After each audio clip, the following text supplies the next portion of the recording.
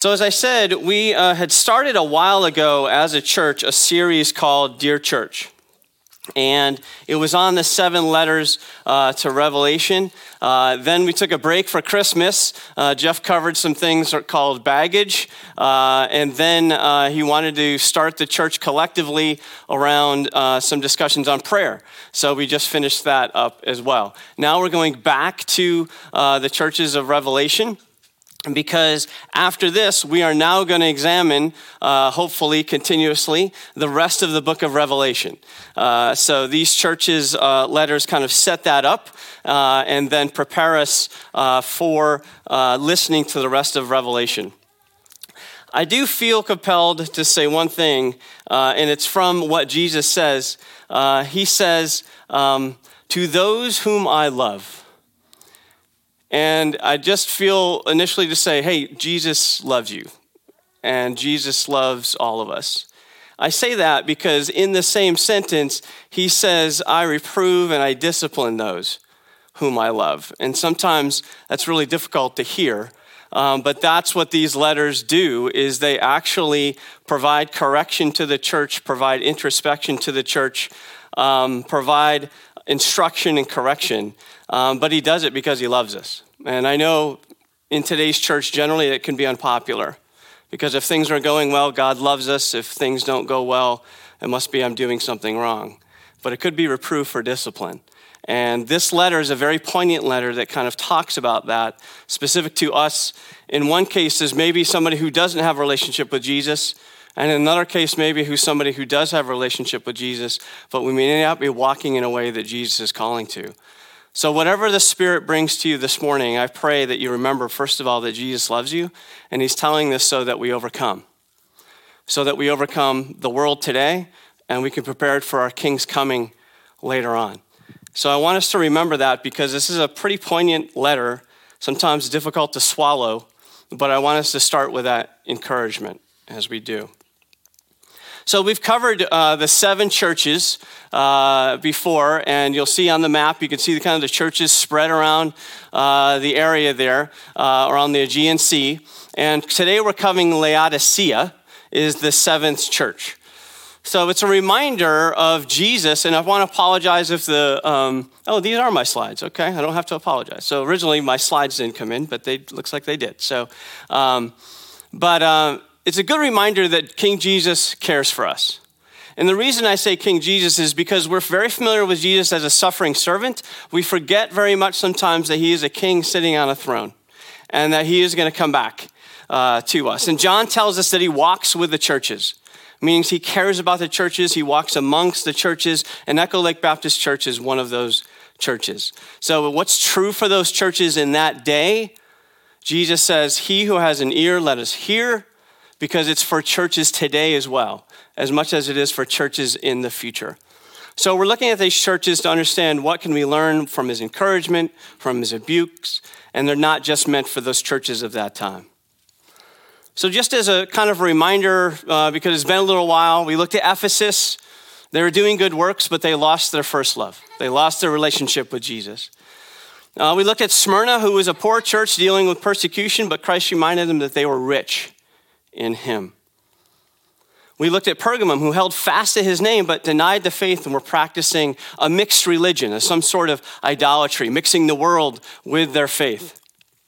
And we looked at Thyatira, who tolerated false teaching, and Christ encouraged them to make sure that they were careful about what they allow people to teach. Be careful with false teachings. We looked at Sardis, who was spiritually dead, and Christ commanded them to wake up before it's too late.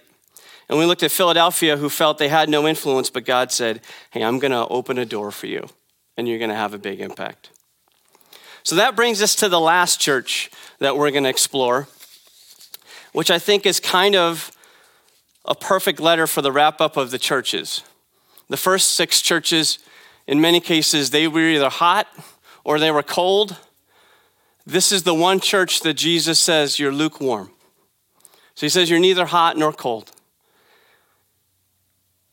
But the idea here is it prepares us for Revelation, because we're understanding that as he says, be prepared and overcome, we can't afford to be lukewarm as believers. especially as we study Revelation down the road and think about what does that mean? When is Jesus coming back as king? So it's there to kind of prepare our hearts. And John says these churches are the things of which are. We study those first. And then he says the rest of Revelation are those things that will take place after these churches. And that's what we're going to study next. Ultimately, so we can be prepared and overcome. So what about Laodicea? So Laodicea comes from term Laodiceo, which means ruled by the people, which is interesting because it seems as though the church, while it was ruled by the people, forgot that they needed to be ruled by God and became lukewarm.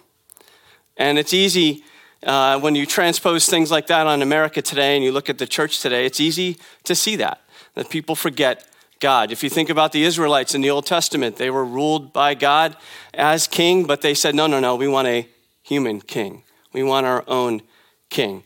So it's just an interesting concept. They're known as a merchant city for banking, shipping, wealth, wools, and dye.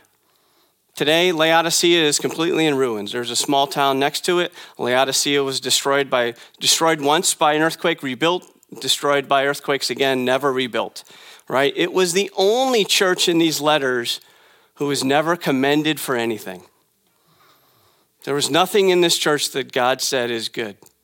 But I want to remind you, again, and we'll read it a couple times, but God says, but I discipline those whom I love. I love you, and I want you to overcome, and there's a reward for you. So he gives them hope, but he doesn't commend them for anything. So Jesus, at the beginning of each of these letters, he always shows up and has phrases and words to describe him. This one, I think, is important because of a church that is lukewarm. He says a couple things. He says, remember, I'm the beginning of creation. So he says in verse 14, the Amen, the faithful and true witness, the beginning of the creation of God, says this. So that's what Jesus says, and later on he says, remember, I love you, and so I reprove you and discipline you. But what does that mean? So Jesus is the beginning of creation, right? He was there at the beginning of creation. He's involved in that beginning of creation with God and the Holy Spirit. He is the Amen. That basically is, you could put it in the bank. The let it be. It is because I say so. It will be as I have said. It's the last word, the Amen. And he's the faithful and true witness. So he's the one who shows the church the example of how to be faithful and true and who to be faithful and true to. The faithful and true witness, Jesus, the Amen. So I think that's important because, again, this is a church that is lukewarm and commended for nothing. And as we look at these letters, we look at it in two ways. What does this mean for us as the church? But what does this mean for me individually as a Christian? And that's the second part that can be really tough sometimes. Jesus also says at the end of these 7 letters, 7 times, he who has an ear, let him hear. He says it in every single letter. Do we have an ear this morning? But I would say it's not just an ear. He also says in several ways, do you have an ear and will you act in obedience? 5 times he says repent. 2 times he says be courage and stay steadfast. So it's not only having an ear, but it's an opportunity for obedience. So do we have action and faith and belief? And do we have obedience? 7 times throughout the letters, we hear not only Jesus say, listen to me, but also obey me. So again, it's encouragements and it's challenges to hear and obey and adjust, ultimately to overcome. Because remember, Jesus is setting us up for what does it mean when I come back as a king? The rest of Revelation. So we're going to spend a little time on the reflection of the hard part of this is what is lukewarm? So he says in verse 15, he says, Revelation chapter 3, verse 15, he says, I know your deeds, that you are neither hot nor cold. I would that you were cold or hot. I wish you were cold or hot, basically. So because you are lukewarm and neither hot nor cold, I will spit you out of my mouth. Now, the difficult part of that passage is that the literal term is vomit. right? So it makes it even more, like some people like, if I say that to Doris, she even like visceral reaction to that, right? She's like, oh, that's gross. But the idea is tepid water, very disgusting. You know, when we finish up here, we're going to serve lukewarm coffee today, just so everybody understands what that's like. But the idea is that Jesus is spitting you out of your mouth. You are not doing the right things. I am casting you aside. But again, be encouraged. I love you, so I'm going to reprove you, and I want you to overcome. So the lukewarm piece is a little bit of the hard part. As a church, so you're okay to shout something out on this one. When I say lukewarm, what is a similar word that comes to mind? Tepid. What was it? Mediocre. What else? What is it? Apathetic. Thank you. Yes. So a lot of those words, so we use different words. Tepid, mediocre, uninspired, dispassionate, apathetic, unconcerned, flat. I didn't even know that Laodicean was a synonym for that until I looked it up. I've never actually heard anyone say it. But you're being Laodicean, or the church is Laodicean. I was like, oh, okay. Paul says it this way in Romans. He would call it lagging in diligence, not fervent in the spirit, unwilling to serve the Lord. So he's not saying quite cold, but you're lagging in diligence, lagging in fervency, right? Elijah in 1 Kings put it this way with Israel. He said, how long will you hesitate between two opinions? They were serving God, they said they were, and they were serving Baal at the same time, which was an idol at that time. And Elijah is kind of coming, all these prophets up on the mountain, and he has them right there. And he's saying to Israel, how long will you vacillate between two opinions? And what the answer was that no one answered him a word. They were lukewarm. They were apathetic. They were in the middle. So you can go back to the 6 churches and you can even think, well, geez, where were they hot or cold? Or where might the church today be lukewarm? So if you just look at it from a church context, if you look at Ephesus, are we lukewarm? Is the church lukewarm towards toil, towards enduring evil, towards growing weary, towards testing false prophets, even towards coming back our first love? Is the church lukewarm there? For Smyrna, is the church lukewarm towards dealing with tribulation? Living amongst the poor? Or even living with less than? Or is it tolerating blasphemy or unwilling to understand suffering? Or like Pergamum, were they lukewarm towards the evil that was in the city? To lukewarm towards holding fast to Jesus' name, lukewarm to the idolatry and the immorality that was going on around them. Or Thyatira, were they lukewarm to love at the time because they were unwilling to show it? Or lukewarm to service of others who needed perseverance? Or lukewarm to false teachings? Or lukewarm to those things being sacrificed? Or Sardis, were they lukewarm to strengthening the deeds that were not completed? Or were they lukewarm to remembering the words of Jesus and not fulfilling them?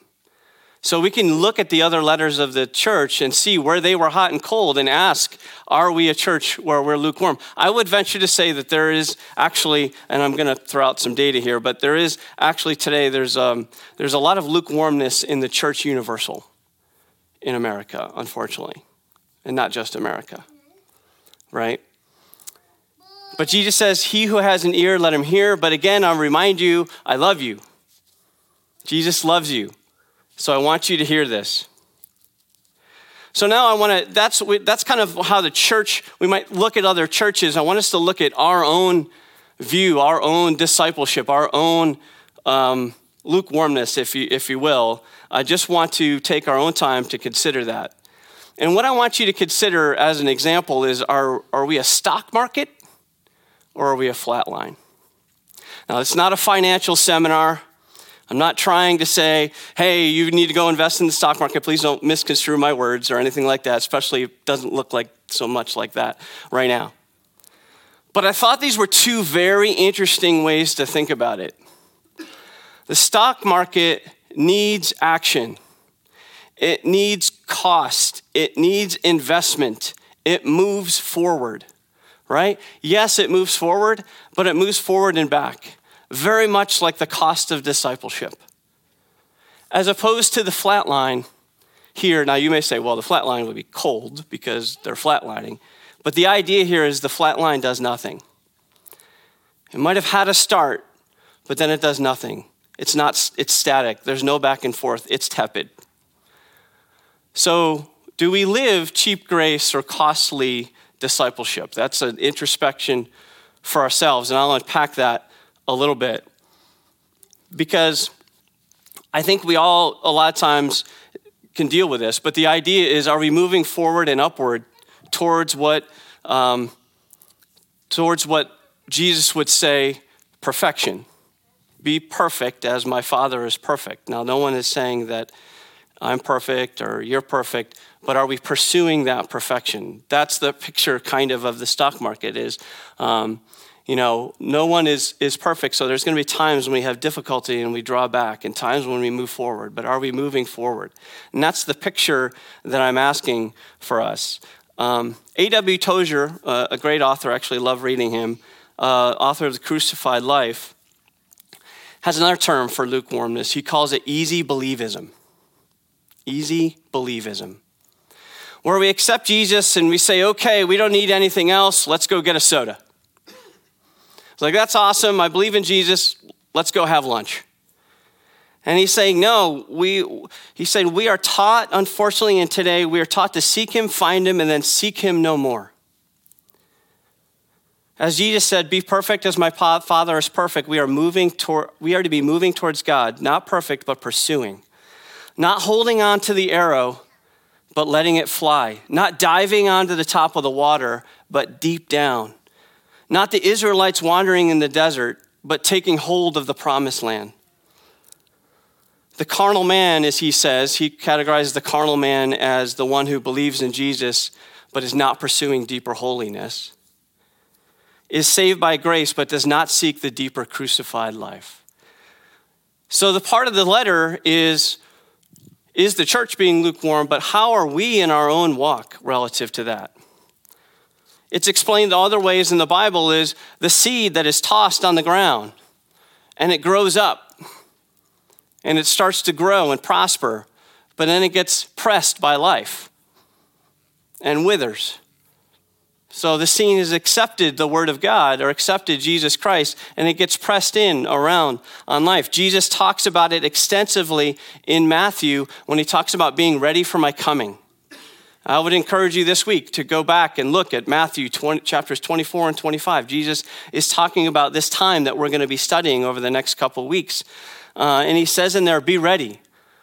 His example of lukewarmness is he uses the term readiness. Be ready, right? You have to be the one who's ready on my return. Don't be like the virgins who run out of oil. Don't be like the person taking care of my house who is abusing my slaves when I return. Be ready and diligent. So Jesus, let's see why the church was lukewarm. So Jesus says in verse 17, because you say, I am rich and have become wealthy and have need of nothing, you do not know that you are wretched and miserable and poor and blind and naked. So it's really two possibilities here, and there's a couple commentaries touch on it. They felt rich and secure because of either their physical wealth or because they thought they were spiritually healthy. One of the two. So they put all of their treasures, like I have a lot of stuff, I'm comfortable, I'm safe, things are fine. That is very much us in America, right? Or they say, no, everything's fine. And I'm going to add a word here because I'm spiritual, healthy. I know Jesus, everything's good. That's what A.W. Tozer was saying when he was talking about easy believism. Yes, you can believe in Jesus, but there's also a life that he's calling you to. And that's what he's talking about here. So they felt rich and secure through physical wealth or spiritual wealth, but Jesus is in fact saying they're poor. Listen, I I struggle with this. We're studying prayer as a church. I know 11 guys who I meet with on Wednesday night. All of them would raise their hand and say, I'm struggling with prayer. That's struggling with lukewarmness. Why? Because Jesus says, pray without ceasing. Right? I struggle with this because even when we do ministries, for those of you who don't know, we foster care. And I don't tell you that to toot my own horn, but I tell you that to say, even in the midst of knowing that caring for children is important, I get lukewarm. Because I say, this is hard, and this is costly, and it's difficult, and it changes my schedule, and it frustrates myself and my wife. But Jesus doesn't say, yeah, you're right, don't take care of those who need it. No, we have to remember that we have to press on to that, and that's something that I deal with in that I think many of us deal with. So I think the introspection today is not just the church, but us individually. Am I being lukewarm? Is there more of a call that Jesus is asking me to do as I pursue perfection? As Barna did a survey, a nationally representative sample of adults was asked the same question. Identify the top priority in your life. Only 1 out of every 7 adults, 15%, placed their faith in God as at the top of their list. To make an apples-to-apples comparison, the survey isolated those who attend Protestant churches and found that even amongst the segments of adults, not quite 1 out of every 4, 23%, named their faith in God as their top priority in life. People groups under the age of 30 were even less than that.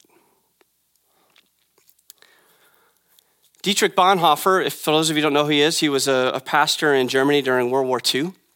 He stood up against Hitler's Nazism as well as the German church, which became a Hitler Nazism church at the time. And he basically wrote one of his best books, The Cost of Discipleship, and it was about the church's lukewarm response to this thing that was happening in World War II Germany. And he called it cheap versus costly grace. Cheap grace is grace without a price, grace without a cost. Everything is paid in full, and therefore everything can be had for nothing. Grace did it all for me, so I don't need to change my lifestyle. Belief without obeying is cheap grace. God's grace costs us something. He paid it all, and for that I'm willing to pay a cost to be his disciple with single-minded obedience. And he did pay it, actually, with his life. Speaking against a church that was willing to look the other way towards atrocities. So we may not understand this cost or be lukewarm to it, but again, according to the same study, this notion of personal holiness, this idea of pursuing perfection, the idea of that I believe in Jesus and Jesus loves me, he's my Savior, and then I'm going to enter into a discipleship with Jesus and walk my life in a different way. It is costly. And 21% of adults consider themselves to be holy. Now, I know there could be lots of definitions, and most of us are pretty humble, and I would not even say I'm holy. But by their own admission, large numbers have no idea what holiness means, and only 1 out of every 3 believe that God expects them to become holy. One of the number one top plans on YouVersion this year was the cost of following self or Christ. People are wrestling with the same question. The number one loss for the Christian church in America is 43% of people saying they're Christians and practicing Christians, but are moving to no longer practicing Christians. So they're saying, I'm a Christian who's practicing. 43% are saying, I'm still a Christian, but I'm not practicing. It's moving towards lukewarmness. 35% have read the Bible in the last 7 days. 14% said they do it daily. It's moving towards lukewarmness. So this is a lot of introspection in this piece. And this pastor, Chris Langham, that I listened to, he says it's more likely today that people are apatheists than atheists. I thought it was an interesting point. So just a couple things for ourselves, and then I want to get to the rewards. Indicators of a lukewarm Christian. These are things for us to think. And trust me, I've been thinking on these this week. So I don't bring this to you saying you this and you that. I bring this to you saying God is saying he loves us. And he wants us to have a holiness and a perfection with him. So here's some indicators. When your spiritual life is joyless and apathetic. When you do not love and follow God as you once did. When you have at least one unconfessed sin that you refuse to repent of. When there's at least one person who's wronged you that you refuse to forgive. When the words of your mouth are displeasing and dishonorable to God and others. When you have time for entertainment, but not for Bible study and prayer. When you let pride, worry, or fear stop you from obeying what God has told you to do. When you enjoy viewing things, or you become comfortable viewing things that you know are unholy and displeasing. When you know people have things against you, but you make no effort to reconcile. When you're reluctant or casual in your giving or your worship. When you have to be begged to serve in the church. When you're unresponsive to neighbors. And when you're blind to your spiritual condition and you don't think you really need to repent to anything. Those are some pretty difficult things to swallow. But I want us to move to this.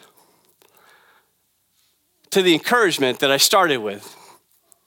That Jesus loves you and he loves the church. And he's telling the same church to say, overcome. He's saying, overcome because I love you. And yes, I need to course correct because I'm giving you loving reproof and discipline. So he says, half the letter is in him saying, I love you and please do this so that you can overcome. He says in verse 18, I advise you to buy from me gold refined by fire, that you may become rich, and white garments, that you may clothe yourself, and that the shame of your nakedness may not be revealed. And eye salve to anoint your eyes that you may see. Those whom I love, I reprove and discipline. Be zealous, therefore, and repent. Behold, I stand at the door and knock. If anyone hears my voice and opens the door, I will come into him and I will dine with him. He who overcomes, I will grant him to sit down with me on the throne, as I also overcome and sat down with my Father on the throne. He who has an ear, let him hear what the Spirit says to the churches. Half the letter is around encouragement to act in obedience, to listen and act in faith and obedience. So do we have the ear to hear? I think the best part of this to capture is this picture of Jesus knocking on your door. I referenced it in a previous letter. Do we listen and act in faith and obedience? And each one of these is obey me and you have this reward. Obey me and you have this reward. So yes, as difficult as it is for us today to go, okay, am I growing in holiness? Am I pursuing perfection? Am I doing these things? Jesus is saying, do you have ears to hear? He said, will you accept my love and reproof? He says, buy from me. So the whole idea of this buy from me is that we're not buying from the world. I think that's the interesting thing. Laodicea was buying from the world. A lot of these churches were buying from the world. But in this case, he's saying, be purified in me, a purified faith. Be clothed in white garments, which is a salvation. Be righteous in me. Have full salvation so that I can give you eye salve so that you can see me and understand the Holy Spirit and have truth in Scripture. And then he says, take my reproof because I love you. Reproof is a true charge against us.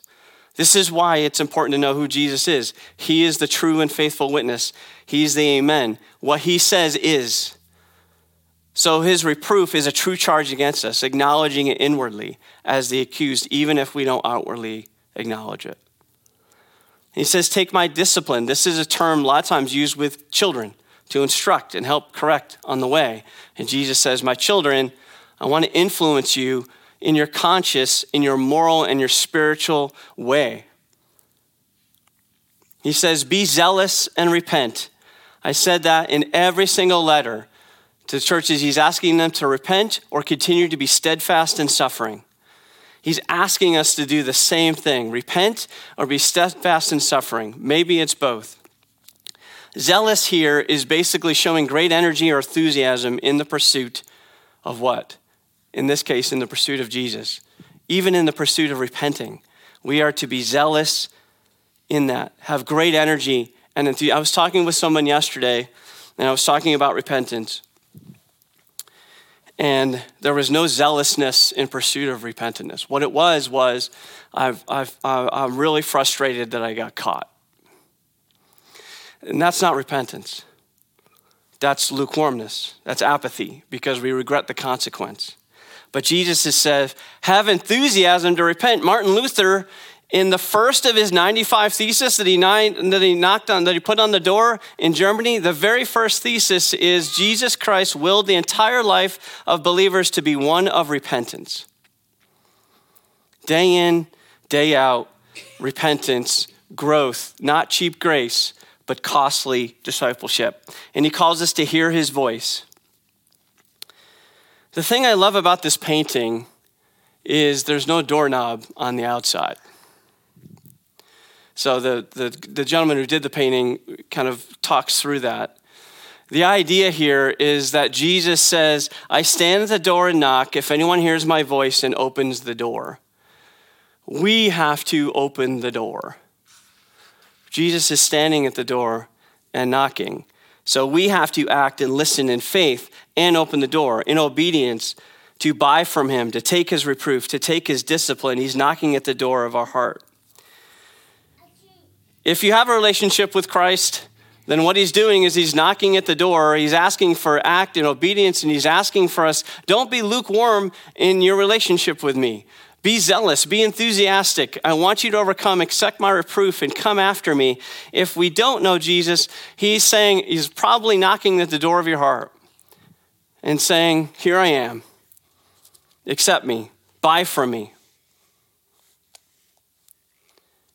And ultimately, he says, we have to keep the door open. So if you think back to the picture of the stock market, a lot of times, I know that we can get frustrated. We can open the door and close the door. We can open the door and close the door. Open the door and close the door. I got my job. My door is wide open. Thank you, Jesus. I lost my job. My door is closed. This is horrible. This is not what God wants. I'm really in a really good relationship. Thank you. Open the door. I just lost a lot of money financially. I'm not ready for retirement. I'm going to close the door. No.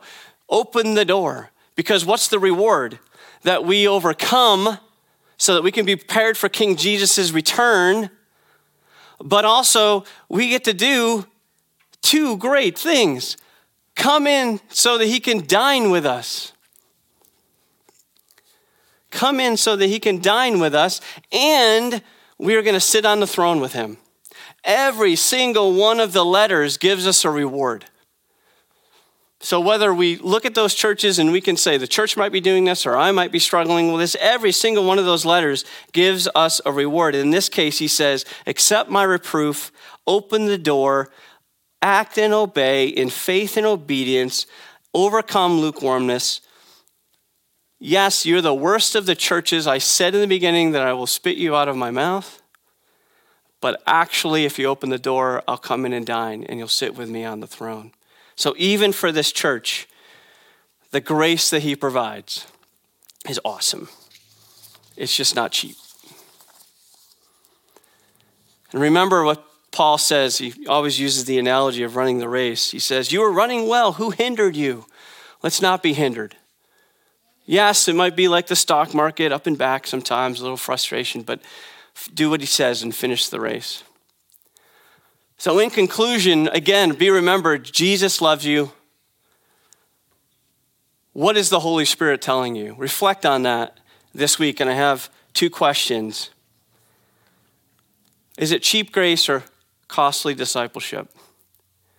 As someone who doesn't have a personal relationship with Jesus, the question is, what will you do with that? Jesus Christ came, died, was crucified for you, rose again from the dead.